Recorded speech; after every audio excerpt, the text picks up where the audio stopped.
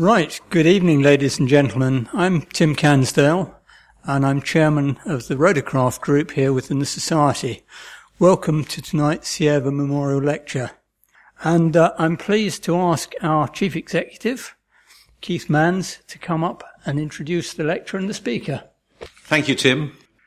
And it's a great delight to introduce tonight's speaker. Andrew Warner joined, it says here, the British Army Air Corps. Yes, we're probably rather pretentious in Britain. We just think of ourselves as having things without nations in front of them. But joined the Army Air Corps after reading engineering and science at Oxford University. And he served in Northern Ireland, Cyprus, Germany before attending the ETPS. And after that, he worked at the Royal Aircraft Establishment at Farnborough, mainly on the development of electro-optics for battlefield helicopters. In 1986, he joined with Messerschmitt as the company program pilot for the Tiger attack helicopter, and following that in 1995 to 2004 he was the chief test pilot of the Eurocopter Deutschland during the main development phase of the NH90, the EC-135 and the EC-145. He is now chief test pilot of Eurocopter in France. He's flown 70 types of aircraft, 20 of them as a pilot in command, and was awarded the Alan Marsh Medal for from the Royal Aeronautical Society in 1993. Well, what more do you want, having been awarded that medal? Anyway, Andrew, you're singing for your supper tonight. Over to you.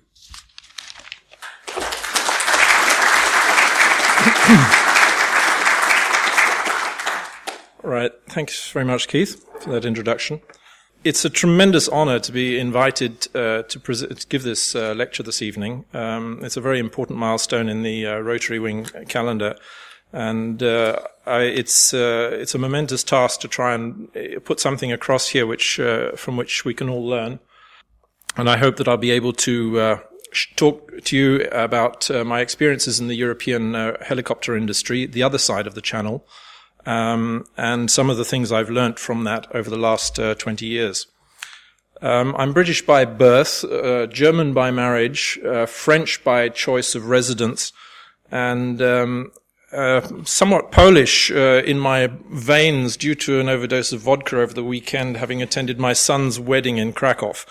So if I start to stammer during the presentation, you know what the reason is. Just on the question of British, I have to write British Army Air Corps in my CV because if it's the other side of the channel, it's unknown. I realize it is the Army Air Corps. Hopefully one day the Royal Army Air Corps, but that's another question. And looking through Waterstones this morning, I noticed with dismay that the Royal Society for the Protection of Birds still names its main catalogue as the Birds of Britain and Europe. I long for the day when the name of that book is changed. I will consider it the milestone I'm waiting for. The title of my lecture this evening, Integration, Man and Machine. Excuse me for using the term man in there. It's quite difficult to choose that, and I hope I haven't offended anybody in that. Indeed, I think that we can probably say that from Eurocopter, we are ahead of the rest of the industry. Certainly within our air crew at Eurocopter, we have 2 out of 30 of our air crew are in fact female. So we're working on that issue. I chose integration as a theme word to follow through what is essentially a set of reminiscences about my experiences over the last couple of decades. And I will be talking about the integration of companies, of teams, of people into working units, the integration of air crew into their aircraft, and the integration or systems integration, the high level of systems integration which we now see in the latest generation of aircraft, such as the NH90. The actual slides which I'll be covering this evening, I'll be going briefly through 100 years of helicopters. It is a milestone year this year. I'll be talking about the birth of Eurocopter as I witnessed it, the cultural differences that I witnessed and how they've had an influence on the company. I'm afraid you won't get away without me bashing on about my favorite aircraft, the Tiger, and included in that, of course, some talk about aerobatics. I'll be talking about the NH90 and the EC-725 or 225. to demonstrate some of the elements of high levels of systems integration. I'll be talking about some man-machine interface elements. I'll be banging the Everest drum, which hasn't been banged enough, I believe, on the Eurocopter side. We landed on Everest, and there are still a lot of people out there who don't know that. So I'll be talking about that to some extent. And then the future, some ideas for the future, just to kick off a few questions at the end. But first, it's a milestone year this year. In a month's time, we'll be celebrating the first free helicopter flight performed by Paul Cornu on the 13th of November in 1907. And he was an ingenious French bicycle maker and repairer. I suppose he had a lot in common with the Wright brothers. And he believed that the helicopter was of more immediate use than the airplane. I still confirm, contrary to what Keith was saying about airplanes being dominant in the market, that we have, certainly in a variety of uses, we certainly lead the fixed-wing people. The helicopter he manufactured consisted of a V-frame with an engine mounted in the center, and the pilot seated astride the engine, I assume with ear protection of some sort. Two large rotors, one at either end, and some paddles mounted under the rotors for steering the aircraft. The whole thing was driven by a 20-meter belt, which in fact caused him a lot of trouble, the adhesion on the belt of actually driving the rotors.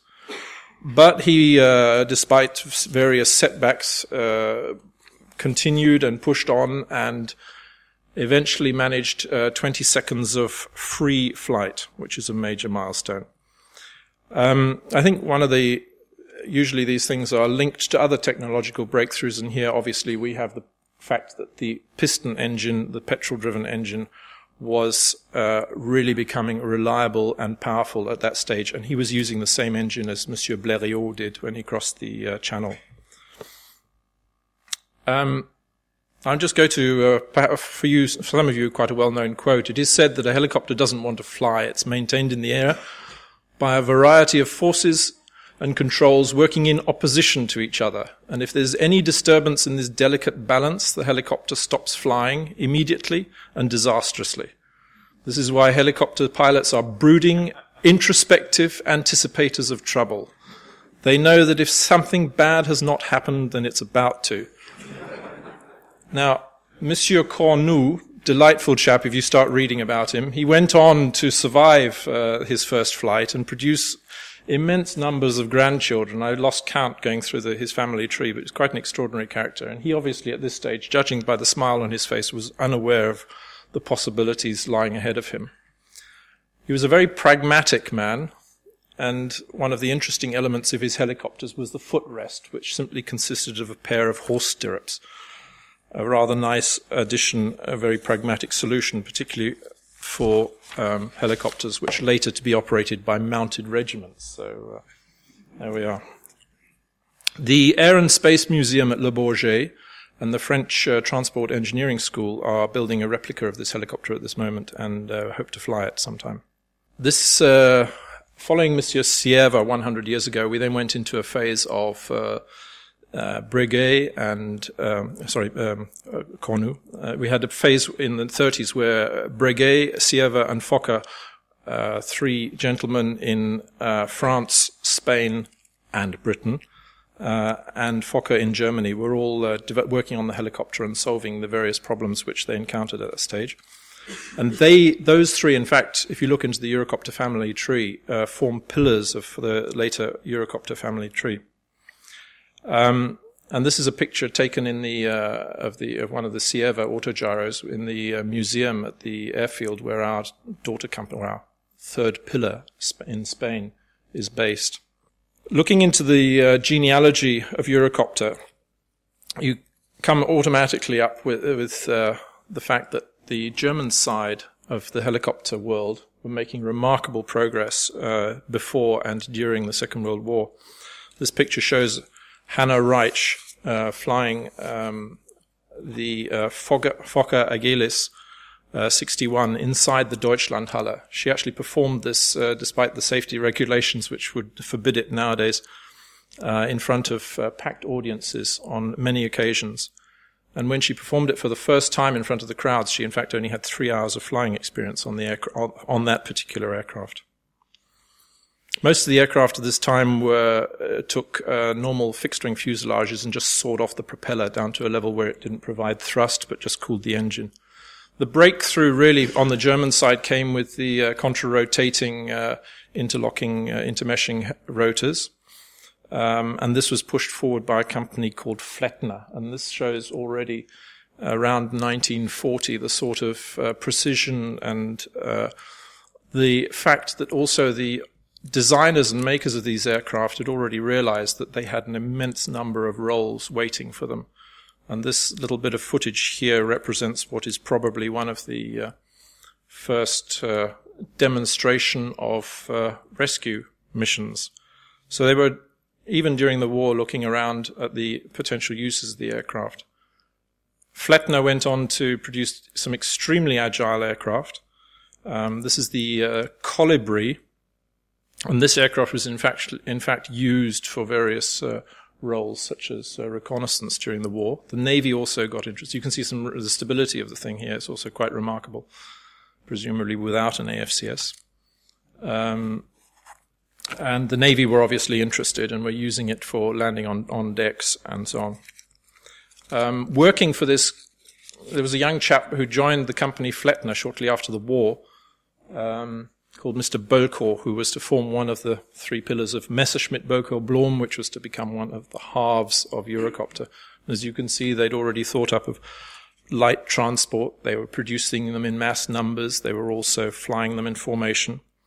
And this was all brought to a halt by the bombing at the end of the war, unfortunately, and most of the aircraft were destroyed.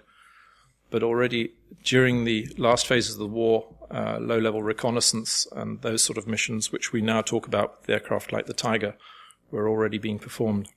That was, of course, after the war. There was the complete ban on aviation industry in Germany, which brought the thing to a standstill. And it didn't really recover until the days of Mr. Bölkow. So the Eurocopter genealogy, just looking back to some of those names that I was mentioning, we have Fokker. We had the Cierva lot, there were some of the offshoots of the Cierva initial works were down here, although he very soon moved to UK. Basically, Eurocopter formed out of what was then MBB and Aerospatiale, and came in 1992 to form Eurocopter, and I was right in the thick of it at the time, working on Tiger.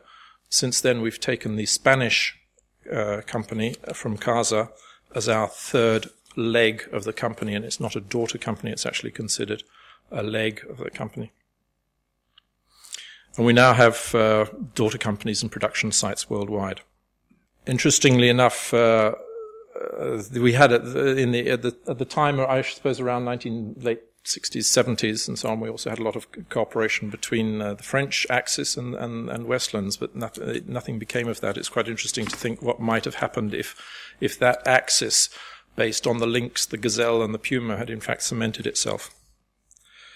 Anyway, Eurocopter started to be really amalgamated in the early 90s, and one of the first milestones was the fact that the German side had been building the BO-108, which I was very fortunate to fly in some of its initial test work, which had a revolutionary bearingless main rotor, but a conventional tail rotor. And as soon as we started working with the French, they proposed that we should put the new version of the Fenestron onto this aircraft.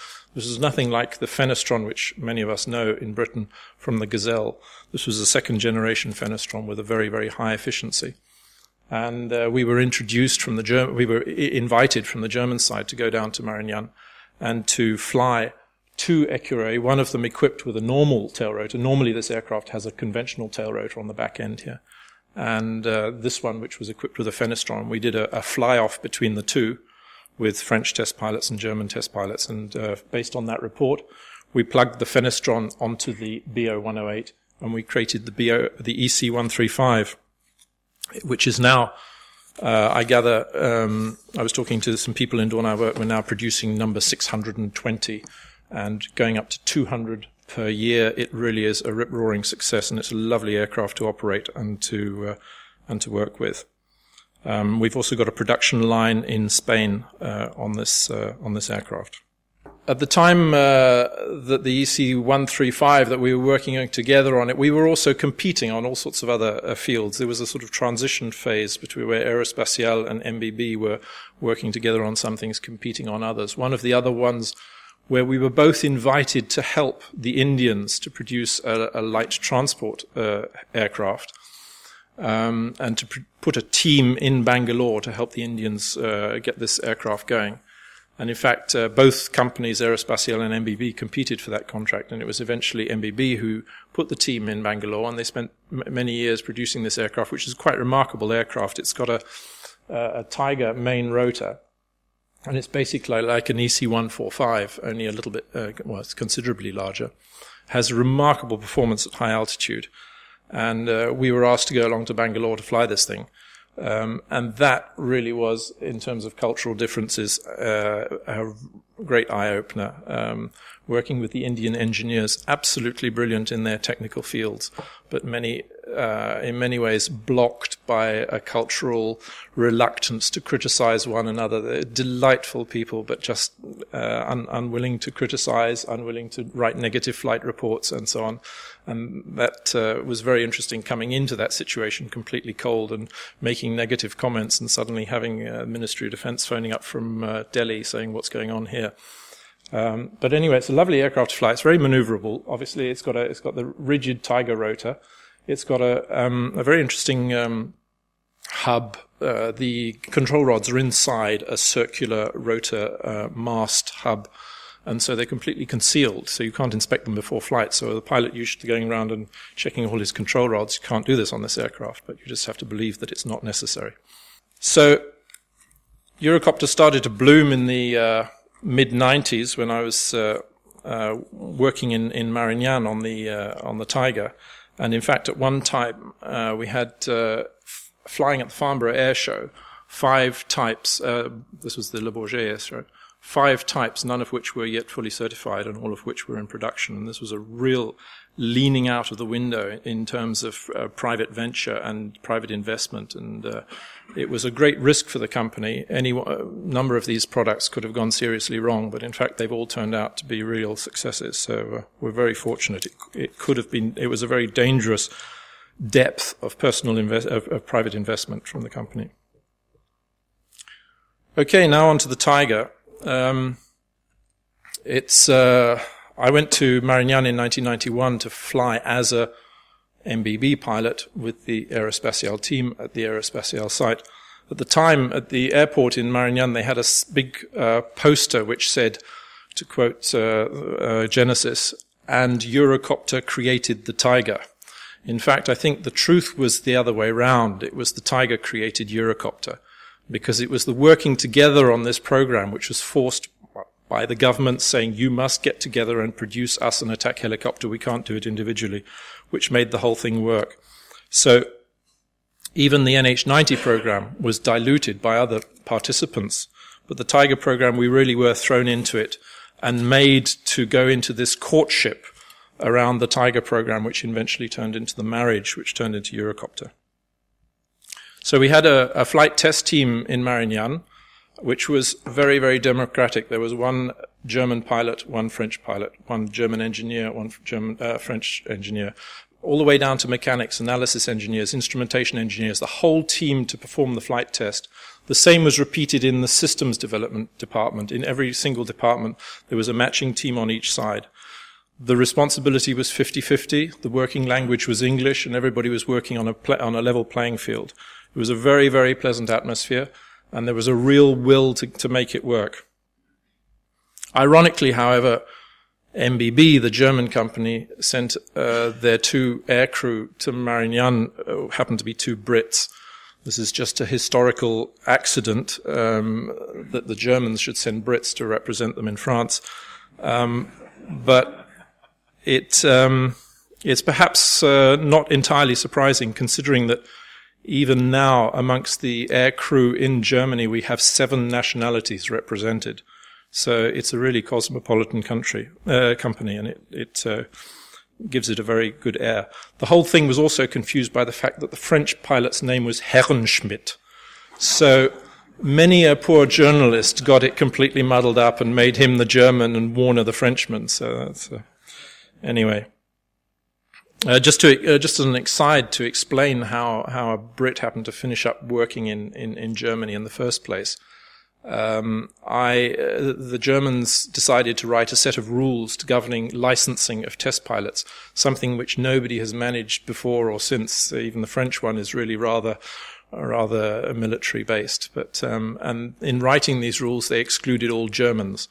So when MBB started looking for a pilot to work on the Tiger program, they only had French and Brits and Dutchmen and things like that to choose from anyway.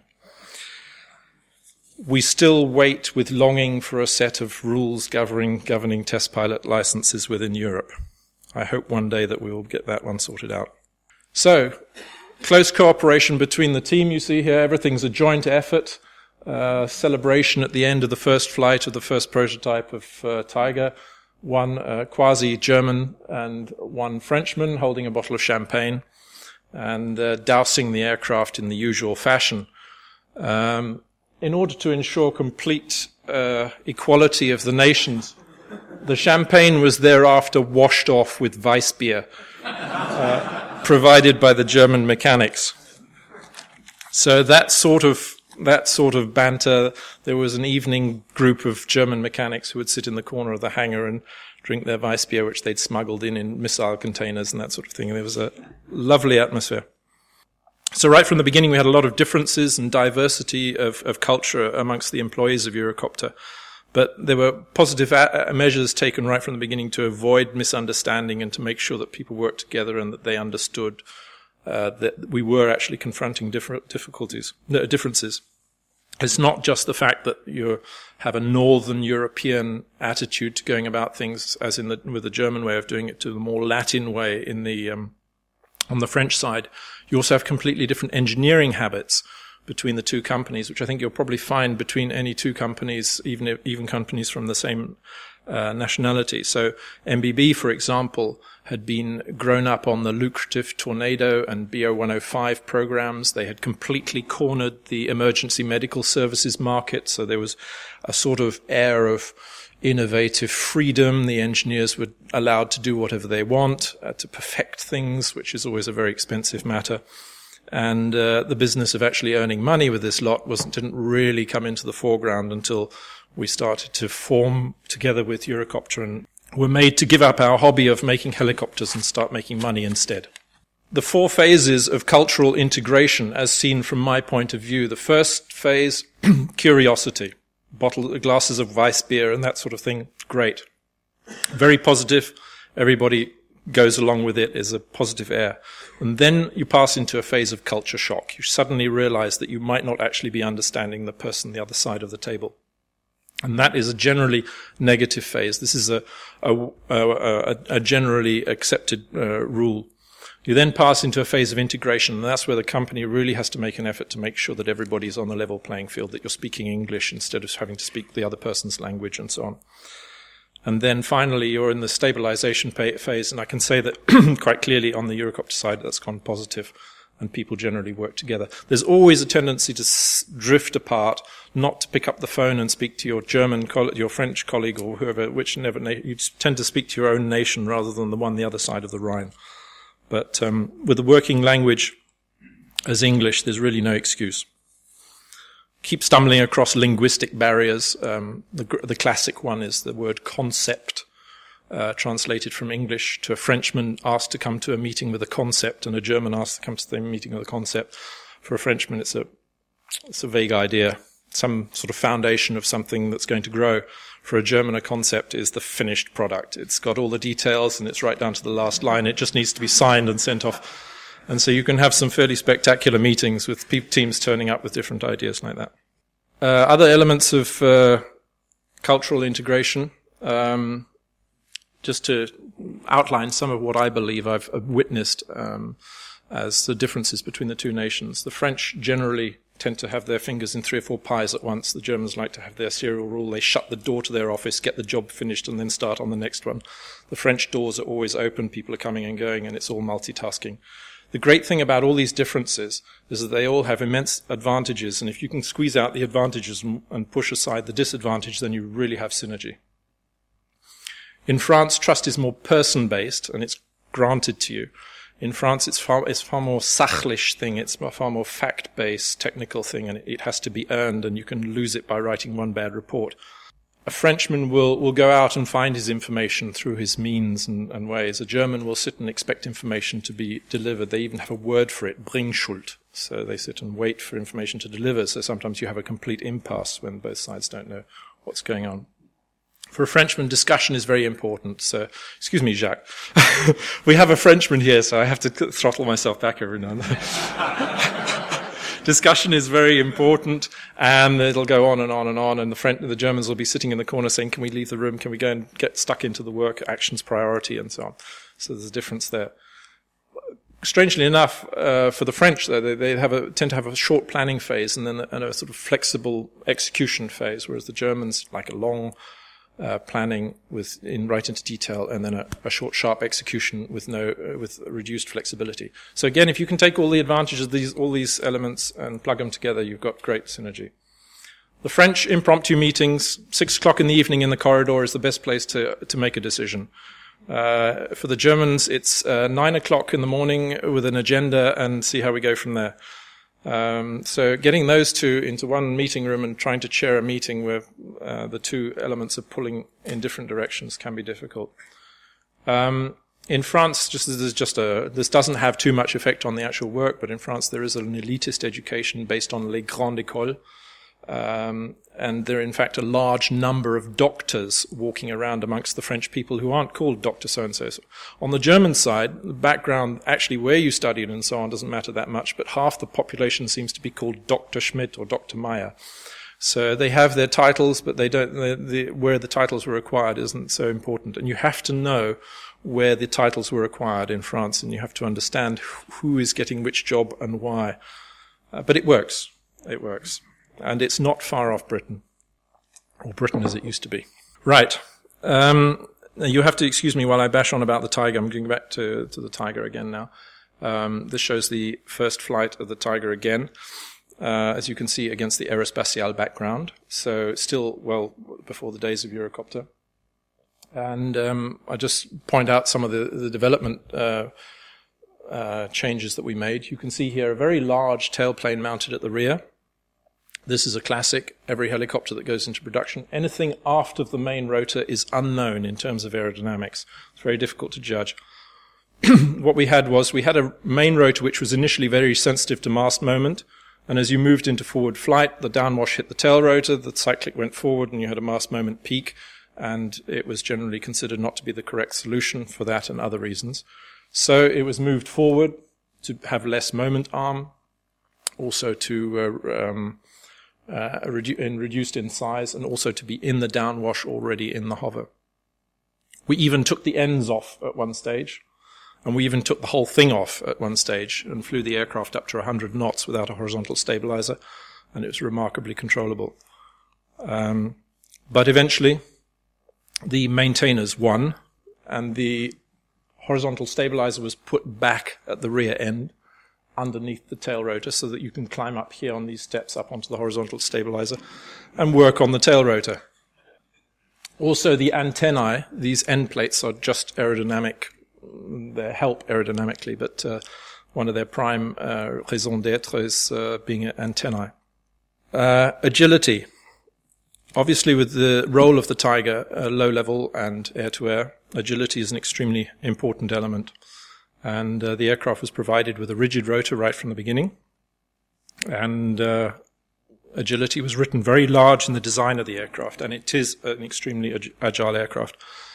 In order to prepare for this testing, we both went off on the French and German side and prepared ourselves for aerobatics. On the German side, typical German rules, there is actually a helicopter aerobatics license in Germany which has to be had if you want to turn the thing upside down.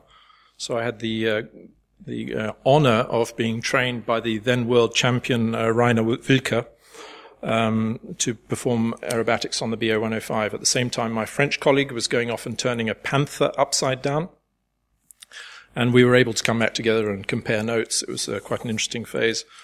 I remember one of the questions being posed to me when I came back from one of the phases of the 105 course by the Frenchman with the Panther, which unfortunately has a very good rotor, but it's not a rigid rotor like the BA-105, and so things can go wrong. And he asked me, they were battling with their entry speed for a loop at the time, which was plus minus 10 knots, around 100 knots or so. And he asked me what the entry speed of a loop for a 105 is, and it is anything from 30 knots backwards to 150 knots forwards. So we had quite a bit of difference, and there was a considerable amount of envy from the French side. And in fact, there was actually an attempt at one stage to sabotage the rigid rotor on the Tiger and put a Puma-type rotor on it, but fortunately that was we solved our problems that we had with the rigid rotor by other means, by changing the coning angle. So initially, when we started playing around with the Tiger, we had a coning angle in the head. Actually, in the head, there was already a coning angle, and the blades were straight, and that was causing us quite a lot of stress problems.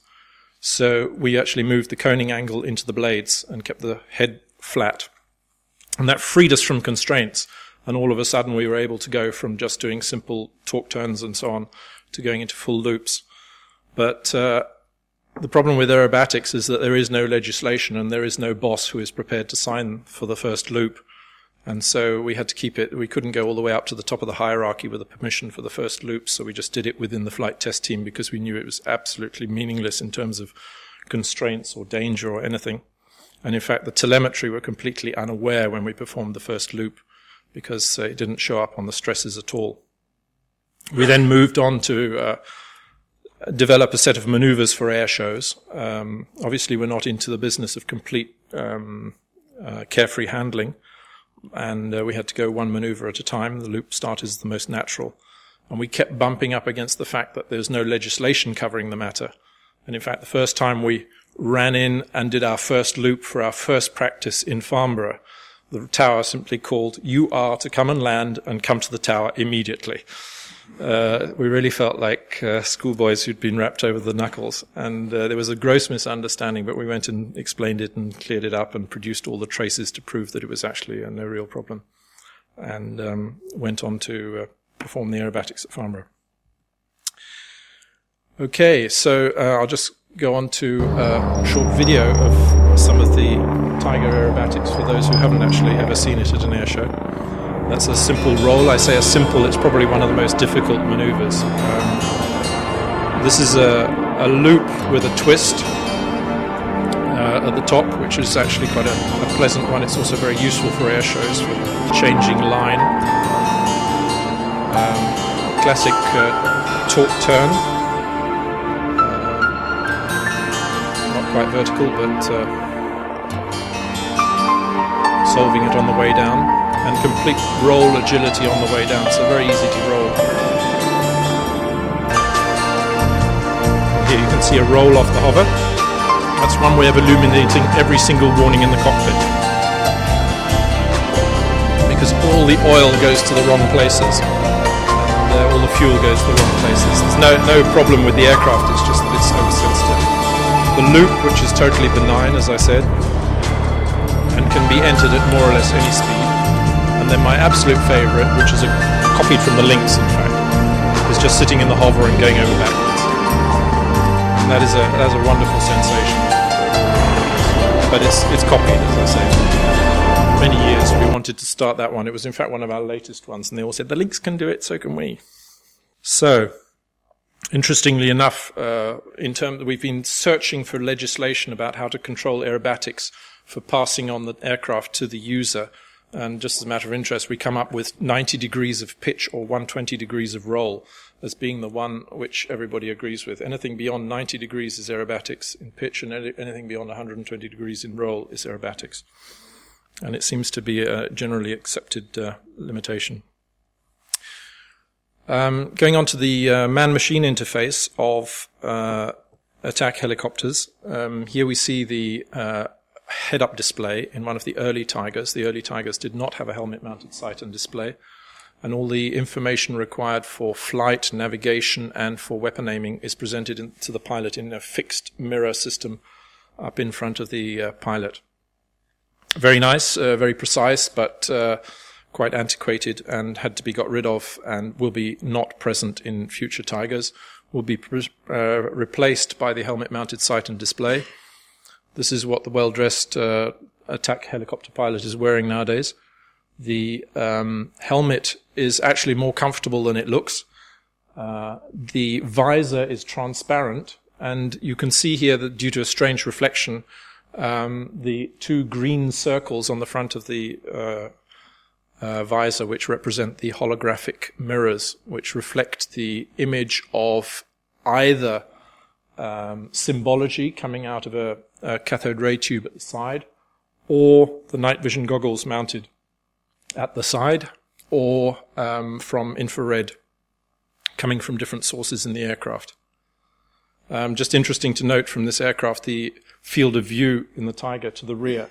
It's quite remarkable. That's facing backwards. You really have got everything bar about plus minus 15 degrees rearwards visible to the pilot, which is very useful in nap of the earth work. So what I see as the stabilized, the standard future for attack helicopters or imagery in general is a set of, or we still have, when I was working at Farnborough many moons ago, we were kept being told that infrared was going to overtake night vision goggles. And it's been going to overtake night vision goggles for the last 30 years, and it hasn't achieved it. So they are both complementary.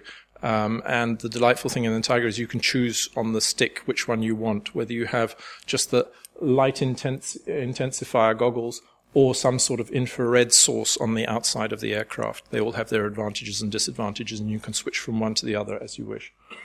So you have the various images generated by the three different types of sensors on the aircraft, either on the helmet or on the nose for the pilot or on one of the sights. And they can now be displayed, and I believe that's the way it should be in the future for more or less any military helicopter, either on the helmet of the air crew, any of the crew members, or in the cockpit, head down, or obviously for firing in the periscope. So just coming on to Tiger weapons, I'll just give you some information on the different weapons which are now putting into the latest version of the Tiger. We've now believe we've almost got the suite complete. I'll go through them one by one. We start off with the gun, a remarkably accurate gun, works out the position, velocity, and acceleration of the aircraft and of the target, and then gets a firing solution of those two. So incredible accuracy in all phases of flight, even in air-to-air firing. And for this, because of the high accuracy, we only need to carry 150 rounds for a normal mission, which is considerably down on what has been required with previous systems. So very, very precise. Rockets still remain slightly imprecise because you don't know what happens when they leave the aircraft. Hellfire, well known in the UK, now flown. This is in Woomera in the firing range in Australia, where we fired it 2 years ago. Fascinating place to work, a range 3,000 kilometers long and 200 kilometers wide. So you can do more or less anything you want.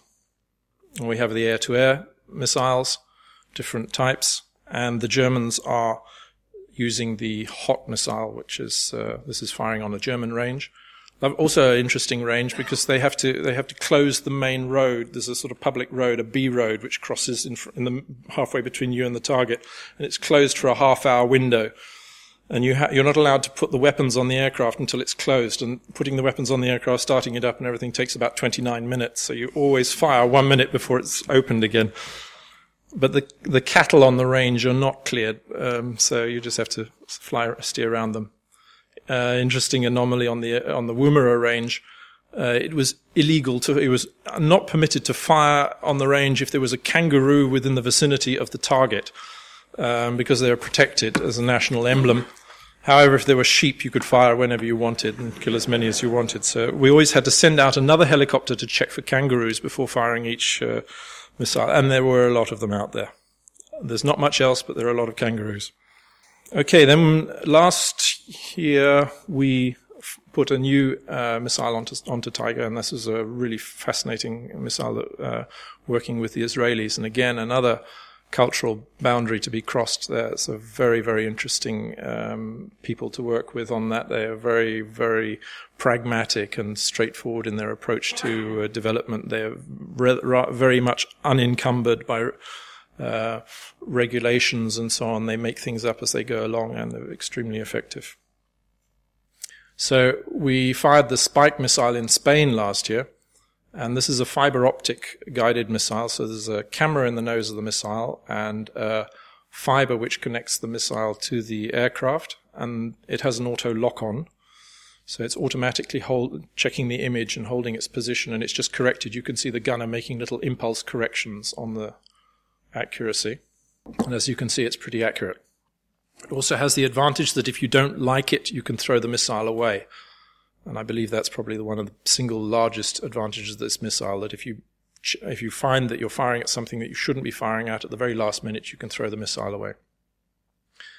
It's an infantry missile by origin, so it only ignites when it leaves after it's left the aircraft.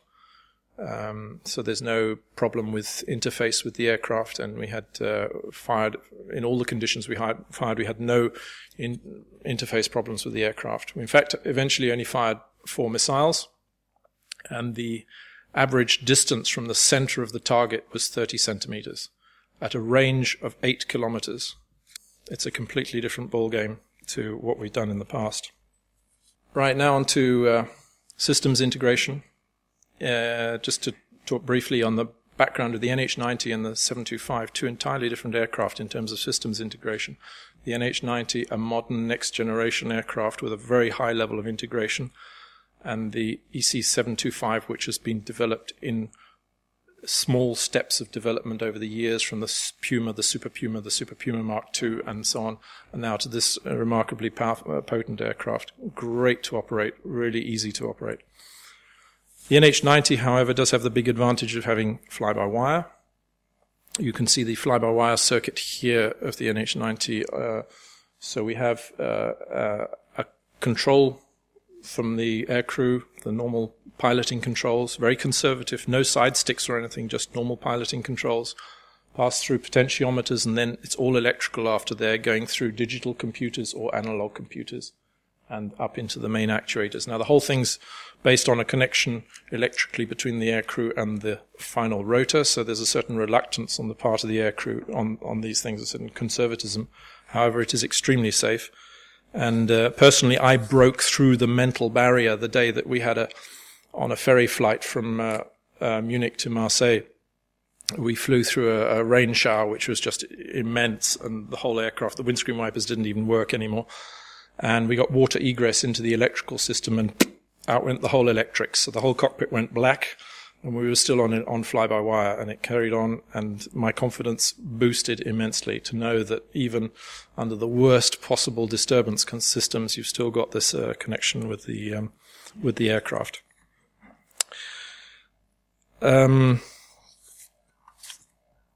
The cockpits of the NH-90 and this EC-725, or 225 as it's otherwise called, very, very similar. And the NH-90 is very much wider, so we have an extra screen in the middle. The 725, similar principle, a lot of multifunction displays, with different functions for displaying systems information or navigation or piloting information or infrared imagery or whatever. So from a piloting point of view, these two aircraft are actually very similar. Even from a symbology point of view, we've used very much the same symbology in the two aircraft to have a commonality between the two. However, behind those, that upper surface, we have a very much higher level of integration on the NH-90. So we have a buzz system with the avionic control running the buzz, and very much more centralized integrated packages in comparison to the 725. Here's the system structure of the 725, which is basically a set of 4 multifunction displays which are receiving information from countless different boxes, often unprocessed, and it's just being processed by the MFD on the arrival, processed to be presented to the pilot. So still very much scattered, very much lower level of integration, but the actual effect in the cockpit is remarkably similar. The advantage, obviously, for the NH90 high level of integration lies in the future that it's much already now with 14 customers and 25 different variants of the NH90. It's become much easier to integrate new variants rather than having to fit in new boxes. We just can absorb differences between the different systems. EC725, love this one. It's now becoming more or less standard, but we have the standard panic button. In other words, in the event of an engine failure, just press the button and the aircraft will fly a perfect schedule in terms of power, speed, altitude, everything, and get you out of the mess in a much better way than any pilot can ever do. So this is again a case of systems being able to do a better job than the pilot. Right, now to the future, the real core. Challenges for the future. Rotor systems. These are my ideas of what our main challenges are for the future. First of all, rotor systems. I think generally we can tick the box. We've got at the moment 3 rotor systems, which are primary ones on the 3 aircraft, NH90, Tiger and EC135, which cover all our requirements for a sort of transport aircraft that needs a low maintenance, Sveriflex, elastomer bearing based head, NH90 style there. These are all extremely simple rotor systems with just elastomer bearings and no conventional bearings anymore. Or the Tiger one, which is very much more rigid and which involves no flapping of the outer elements. The flapping moment is all taken by the bending of the blades. And then coming down to the EC135, which is probably the most rigid of the 3, because the EC135 is a true bearingless rotor. There are no bearings in it, so the movement of the blade pitch is taken by twisting of the blades. The flapping is also by bending of the blades, and the lead lag is by bending of the blades. And that is a truly remarkable rotor system, which was developed way back in the late 80s from the MBB side, and has proven itself in the 600 or 700 aircraft that we've now sold on that one. And I think that rotor system might be seen on other aircraft in the future. Robust, low cost, low maintenance. Blade profiles, ongoing job. There's always improvement to be made. We've got several things up our sleeve, but it's really very incremental. No major breakthroughs expected there. Composite blades have been flying on helicopters longer than I've been on this planet. So that is more or less sewn up on the blade side. The fuselage side now with the modern aircraft is the way to go. We just leave our offspring to get rid of the things when they're mustered out, taken out of service in 40 years' time. Noise improving all the time, all sorts of nice tricks coming up there, higher harmonic control, blade profiles, approach profiles as well, very, very steep profiles into hospitals, that sort of thing. There's all sorts of ways to reduce noise because it's really becoming a very important element, which can completely block helicopter sales or usage. If you have a lot of noise complaints around a hospital, then you can forget it. That's one less helicopter that you can sell for that hospital. And a lot of patients who are going to get to hospital a lot later. Vibration, helicopters will always vibrate. However, if you consider, I have now marked my reference of the way of a vibrationless aircraft with the EC155. It is a flying carpet. There are ways and means of reducing vibration down to 0. It just costs weight and money. That's all. But it's possible. The sort of systems like on the Tiger never had vibration problems right from the very start. It's a very simple system. A flapping mass, typical sort of vibration, anti-vibration measure. And all that we did on the Tiger development was change that mass once, and apart from that, nothing to do. And it really is remarkably low vibration. So operating costs, again, incremental, ongoing task. It's the absolute, it's really becoming a very important element, and every single aspect of the aircraft has to be looked at. Altitude and power, I put those together in the same bundle. Here we have an aircraft. This is the easiest way to get to the top of Mont Blanc, by the way. This was one of those unique experiences. A autumn evening, 0 wind, infinite visibility, sunshine to the end of the world, 5 people on board, and Mont Blanc just waiting to be landed on, so go and land on it. And this is 5 people on board, fuel for 1 hour for this rescue mission aircraft. And so it's quite effective in terms of payload. And to prove there are 5, there are actually 4 heads in the cabin. There are 2 in the back and 2 in the front. And you can see the footsteps from the flight test engineer who was sent to take the photograph. So that's what flight test engineers are there for. But this aircraft, the EC-145, I personally was actually quite surprised. It's difficult to break into the American market, but to sell 300 of the things to replace the Huey, the ultimate American aircraft helicopter, to replace it with a European product to the length of 300 aircraft is quite extraordinary, and I'm very pleased that that's gone on, because it's a magnificent beast, and bags of power and capable of altitude.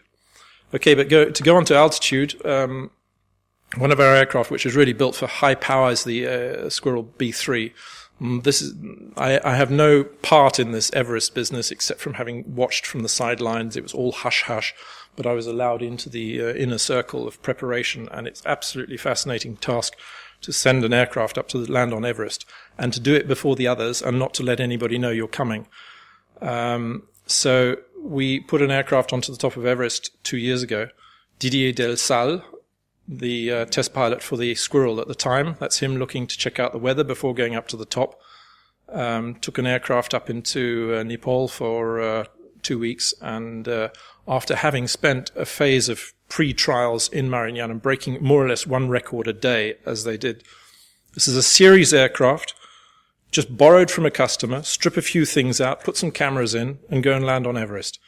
Quite a remarkable feat. Except that Didier did actually lose 10 kilos of body weight in order to help with the weight calculations. As it turns, this is the South Col. I mean, I can remember this from my childhood, reading books about guys camping on the South Col, but just to go up there and land and then take off again. And in fact, just before they went and landed on Everest, a couple of days before, there was some mountaineers got into trouble at 19,000 feet, and he went and picked them up. So there's a potential there as well for really high altitude rescue on this aircraft. So this is the final approach to Everest for the first time. You can see the peak filmed from underneath the aircraft. And you'll see later when he's on the top that, in fact, it's control and not power that's the problem. He's battling with the wind. So he's landing on. There's an oxygen bottle just there, which he was using as a reference. And there's a strange mark in the snow there. He said he hadn't been up the day before, but it's very strange. It came out in the video. He hadn't told anybody, but he'd actually gone up and had a go. So this is the first official landing. He's got about 50 knots of wind here, so it's quite a tricky maneuver. And you can see there, he's really working quite hard to hold the thing. In order to get the record, you have to be in constant contact with the ground for 2 minutes. The problem was that the system for recording the landing was based on a glider recording system for competition, and it switched off after 30 seconds, assuming that the glider had landed. And so there's a gap in the data. So when they got, he said, came back down from the mountains, that I landed on Everest, and they looked into the data and it says, prove it. So he had to go back the next day and do it again, which didn't please him greatly. However, the second landing actually looks far more, he's got both skids well into the snow by the time he's really starting to break up the snow. Anyway, so that's one record that can't be beaten. Right, the final parameter as challenge for the future, speed. We've had various goes at speed over the years, and we've had the record with the Lynx, which came out at, noted it down here, 200 and something knots, 216 knots, and then the French claimed that they'd also established a record at 200 knots. It was under different circumstances, so it is actually a record. But anyway, 216 knots by John Eggington, which is a record which stands still today. But how to go faster with helicopters? There is a need to go faster. All the fixed-wing people are trying to go slower. We need to go faster. So we're looking now to ways of getting out beyond this speed barrier. Modern helicopters tend to be a standard main rotor, tail rotor, or Fenestron configuration, and I think with that configuration we're probably going to top out at about 180 knots horizontal speed. without really pushing things to the limit. And I think for most of these record attempts, we really are pushing things to the limit. The tilt rotor going into operation now, good concept. Eurocopter kept it in the bottom drawer, and it's still in the bottom drawer, waiting to know whether it really is a market for that out there. But my keys to higher speed, from my point of view, if we are going to go higher, we've still got to maintain the advantages of a helicopter, so we've got to come back and land afterwards. And we can't destroy everything around us when we land. We can't have specially prepared pads. So we have to, we cannot accept higher downwash speeds than we have at the moment. We cannot accept higher noise levels than we have at the moment. The power required for 220 knots is about 2 times the power required for horizontal flight, as John Eggington proved. And so if you lose an engine in the hover, you're on half power, then you have that engine running out at full speed, and you can achieve 220 knots. That's a general rule of thumb. You need short transmissions for your power. You can't pump power down to different corners of the aircraft and lose half of it on the way. So we need short transmission chains. We need low drag. It's very nice producing large rotor systems which are supposedly going fast but which have an extremely high drag, and it's particularly around the hub of the rotor where we get the drag. And most important, there should be no element on board of the aircraft which is not advantageous in all phases of flight and is not disadvantageous in any phase of flight. So what's been tried up till now, Fairey Rotordyne, well covered a few years ago in the Sierva lecture, but with large wings, which have a lot of downwash in the hover and a lot of noise from the tip propulsion of the blades. So a version of that perhaps in the future, but not really. The Cheyenne, which made a good attempt, hampered by a poor main rotor and various unfortunate incidents in the development, but also driving 2,000 kilowatts of power down a 7-meter shaft. It's not necessarily the best way to go. The compound helicopter, engines on the side, if they're no use to you in the hover, they break the rule of being superfluous. And the latest one, which is great to see flying, the X-49 Speedhawk, which is a Black Hawk, which Piasecki have just put into the air with a fan on the back end to drive it. Again, possibly the same problems with the massive amounts of power going down the drive shaft to the rear end, but I wait with enthusiasm to see what they actually make out of that one. So, leaving all those principles, we have the concentric rotors. Nice idea, perhaps good for low mass weights, but not necessarily up into the larger aircraft. And strangely enough, one of my favorites, the good old Chinook. Maybe we'll see rebirth of the Chinook tandem principle one of these days, because that, with a couple of turbofans or something down the back end here instead of just the turboshaft engines, might actually have a lot going for it. There's very little on that aircraft which is negative.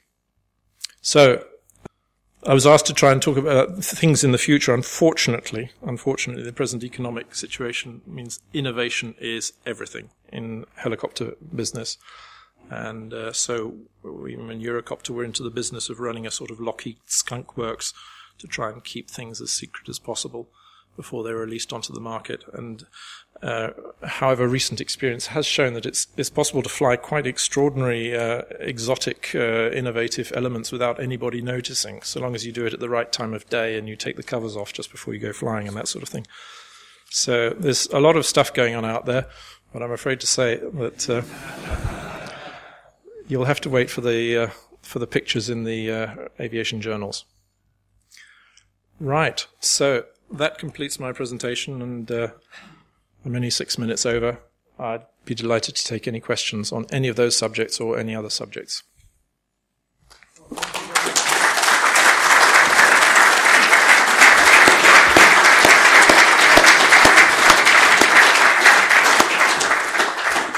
Thank you very much indeed. We have some roving microphones. Please say who you are and who you belong to when you ask your question. Start over there. Good evening. Thank you very much for a fantastic lecture. My name is Gil, not affiliated to anybody. 2 questions, if I may. MD came out with a NOTAR, but nobody else seems to be doing it. Is there a reason for that? And do you think that a forward speed faster than the rotor tip speed will be a thing to watch for? Okay, my personal limit, as I said, lies at 220 knots, somewhere around there, in terms of power. The rotor tip problems and so on and so forth, they can be largely solved up to 220 knots. And then at 220 knots, we hit that limit in terms of power. That's the last part of the question. The first part of the question, the NOTAR, I had the good fortune to fly one once, very, very briefly. I must say that in the flight profile that I did, I really didn't notice any difference to a conventional helicopter. There were questions about auto-rotation and so on, but I mean, the aircraft is perfectly certified now, and so it seemed to be working. Perhaps it's a concept which only works at very low weights. That's my feeling, that the whole system of blown air down the tube and so on, it's rather like the problem with transmitting power down long shafts. Blowing air down a long tube and so on is perhaps problematical. The Explorer was being developed in parallel to the EC-135, and it had us very, very worried. And in the initial stages, we were neck and neck with them in terms of initial sales and so on and so forth. And we really thought, here's a concept that's going to wipe us off the market. Why didn't we get this one? But it's just one of those things.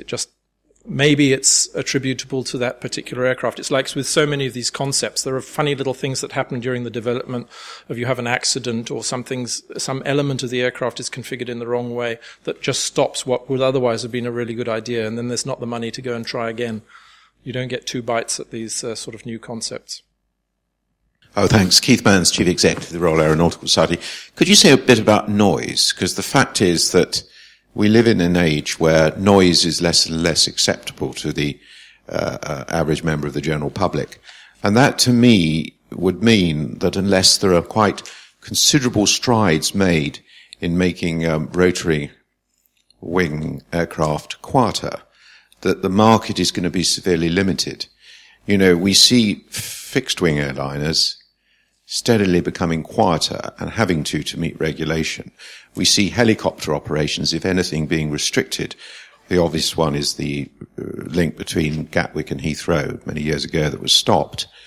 Without divulging anything you can't divulge, is there any real hope that the noise levels are going to come down significantly so that they are more publicly acceptable? I don't see a real major breakthrough that we're suddenly going to have a different type of fan on the top, put a fenestron on the top or anything like that. But what we're doing is we're shaving away decibel by decibel. And I can give you one example. When we went off with the EC-135, same aircraft, two different engines, two different teams told to measure the noise under real laboratory conditions for the certification of the same aircraft.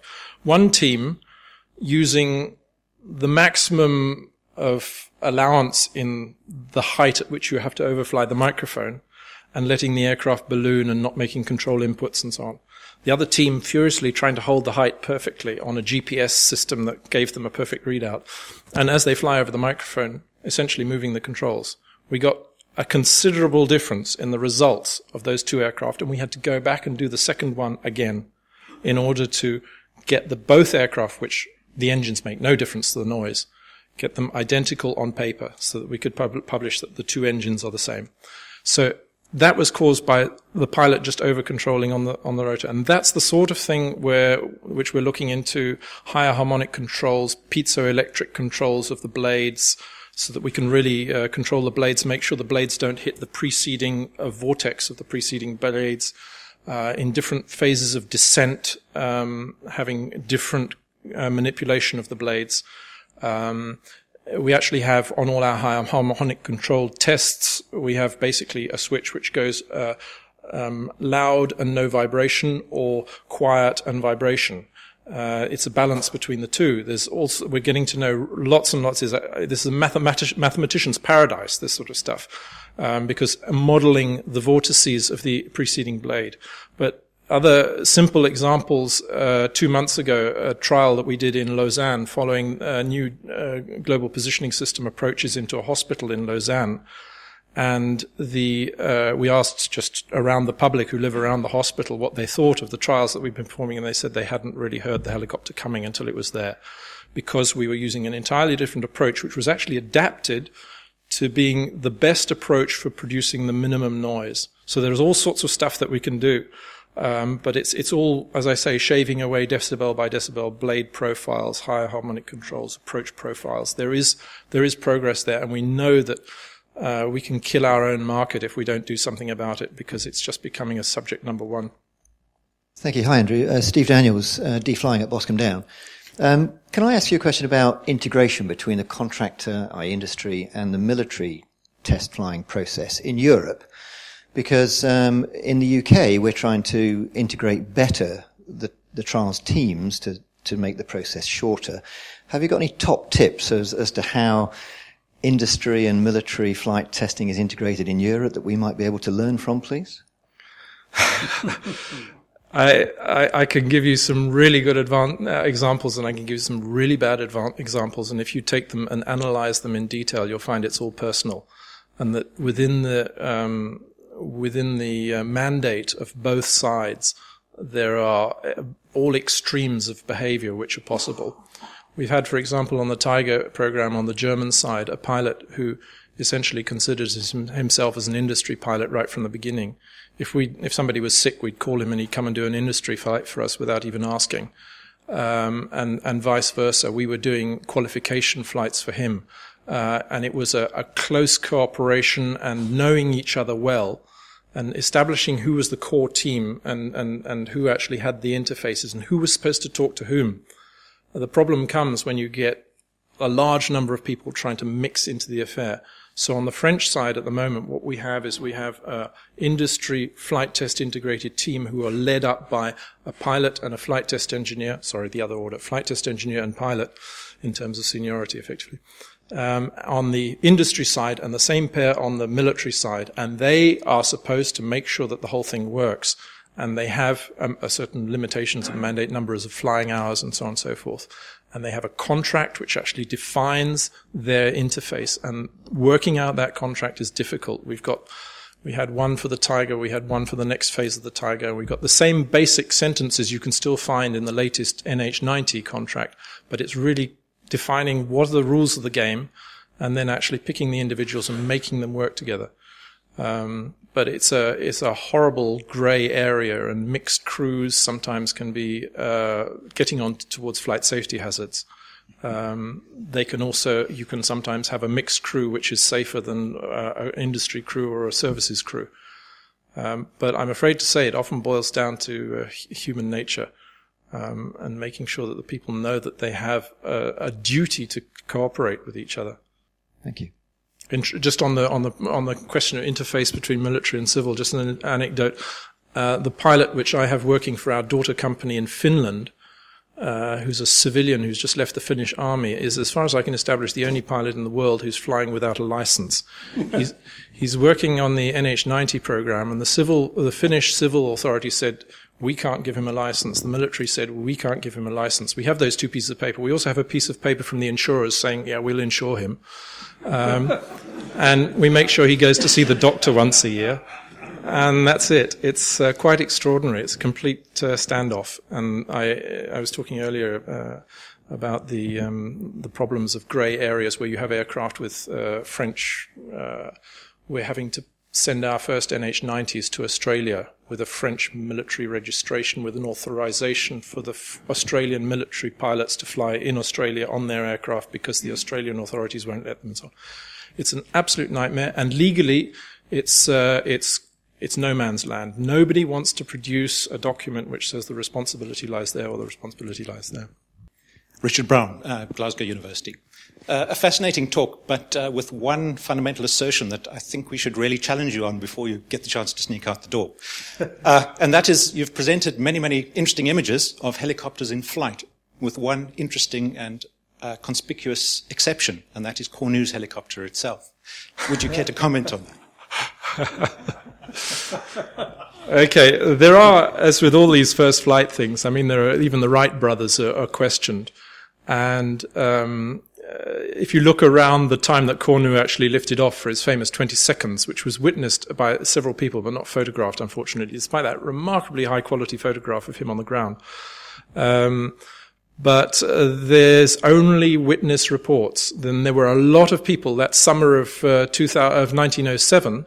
There were people all over Europe and the world, in fact, trying to get off the air with strange rotating machines. And Breguet actually lifted off, but was not in free flight. So that was the definition, which certainly Eurocopter locks onto, is that it was the first free helicopter flight, even if it was remarkably short. But no, there's no more evidence than eyewitness reports. Thank you very much. Nicola Simons from the MOD.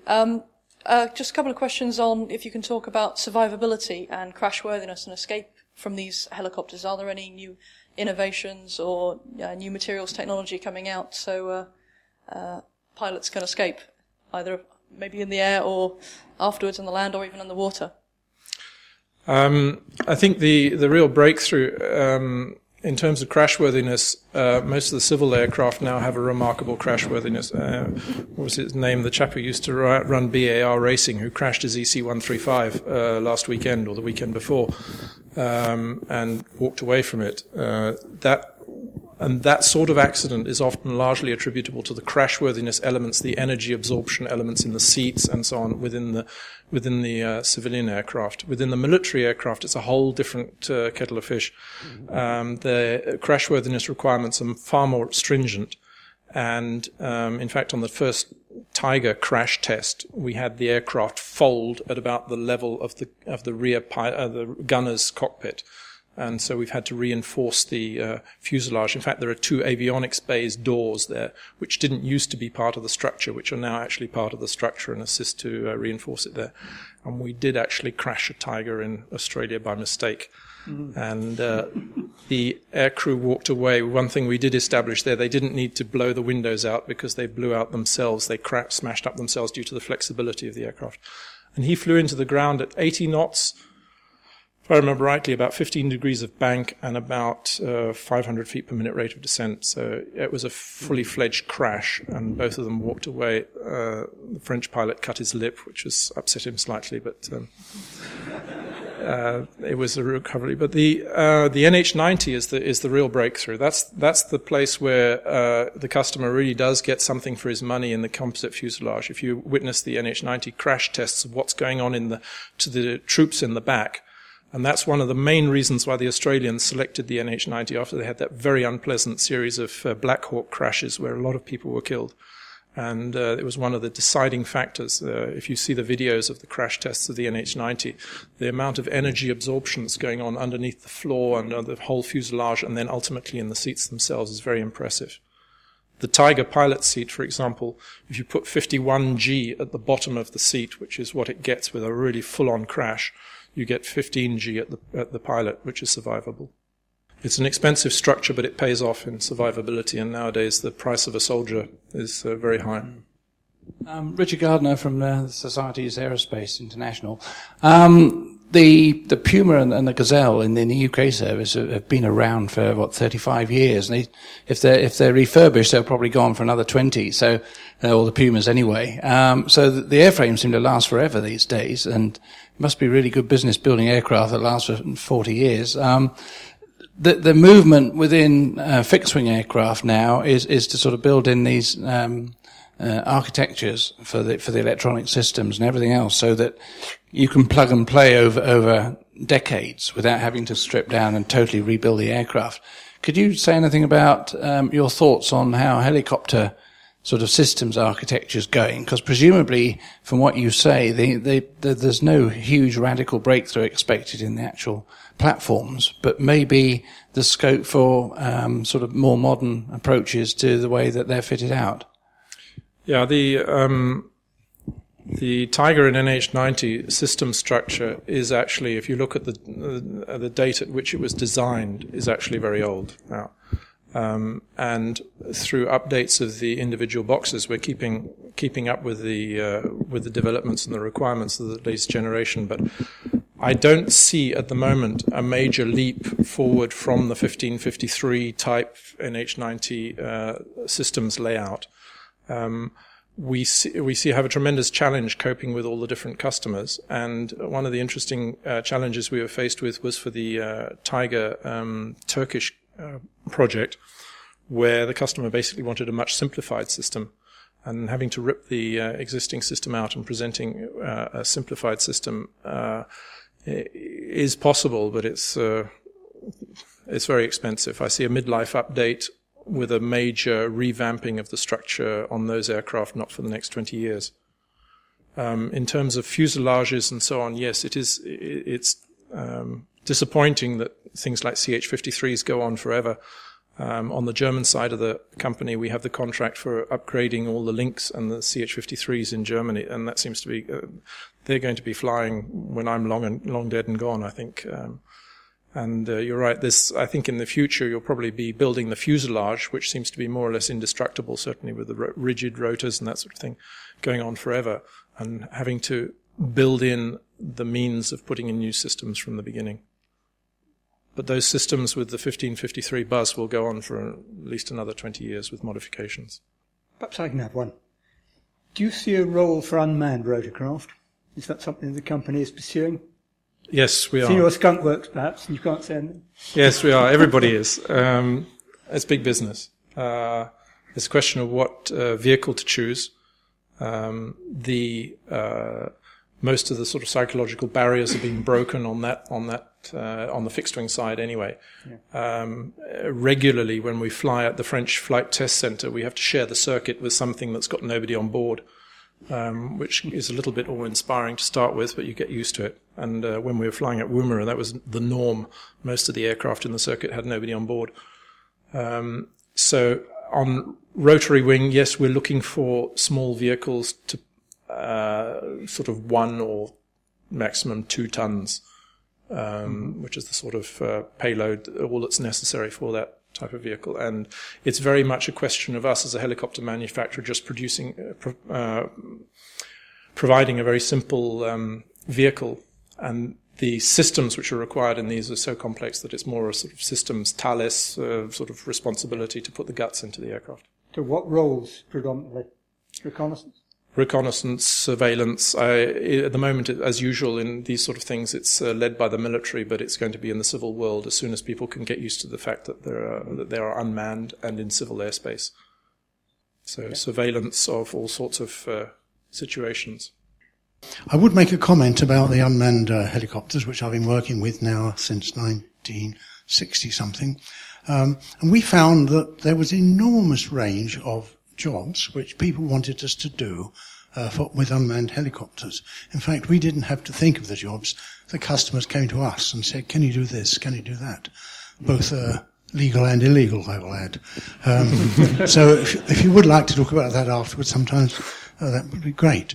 But the other thing about the rotorcraft, of course, is that it's so much more versatile than the fixed-wing aircraft in unmanned form. And we must have clocked up something like 50 or 60 different types of operations on the civil side. And then on the military side, again, there's a whole raft of things which far more than just reconnaissance. For example, checking out battlefield pollution in terms of nuclear or whatever, a whole range of things, exploding mines, landmines, and so enormous possibilities. Once you take the pilot out, or the aircrew out, by the way, I'm not proposing that all helicopters will be unmanned, far from it, they're complementary. But once you take the pilot out, the aircrew out, then you can design it to be far more stealthy, and you have a compromise between the aerodynamics and the stealth, it's true. But you have the opportunity to try out many different techniques and configurations without putting people at risk. But maybe we can talk about that some other time. Sounds like a good topic for a glass of wine, Reg. Yeah. So we actually flew a BO-105 controlled from the ground in 1986. One of the pilots in the company was actually a radio control freak, and he was standing on the ground with his little buttons controlling the aircraft. And at the time, one of the roles we were looking into was logging, or not logging, but moving cement around in the Alps and so on and so forth, which is a role where 90 kilos of human is always just 90 kilos less of payload. And there are all sorts of very simple tasks, aerial work tasks, which can be taken over. I'd like to call upon Mike Broad now, if he would, to give us a vote of thanks. Thanks, Tim. Andrew, when the chairman asked me, and I think I actually almost volunteered, which is unusual these days, to propose the vote of thanks, he did express some concern, as I've been one who tried to promote in UK celebration of Cornu's activity, whatever it was. Best kept secret outside of France, I think. So I was pleased that another questioner asked the question that I was going to do, and you answered it as I thought you would. Your lecture has been very much, to my mind, a people thing. It's been about people. One of the first slides you talked about the pessimistic helicopter pilot, and having had a small amount of experience of helicopter pilots, and I appreciate that slide. But Cornu himself, as far as I recall, I think he actually died in an air raid in France during the Second World War. So yes, something bad did eventually happen. But I was very intrigued by your talk about people. We talked about culture, about relationships, about contacts. All these things shows that our industry is based on what people do. I recall that the pioneers found that they had to use bearings on their rotors to make it possible to fly them. We now have a situation, as you just explained, that we now can do without the bearings, if only the pioneers had known that. One of my colleagues on the Rotorcraft Committee reminded me of the brief for the Cierva lecture, and as I recall him saying, Cierva lecture was given by a significant contributor to helicopter development. Have a tick in the box there.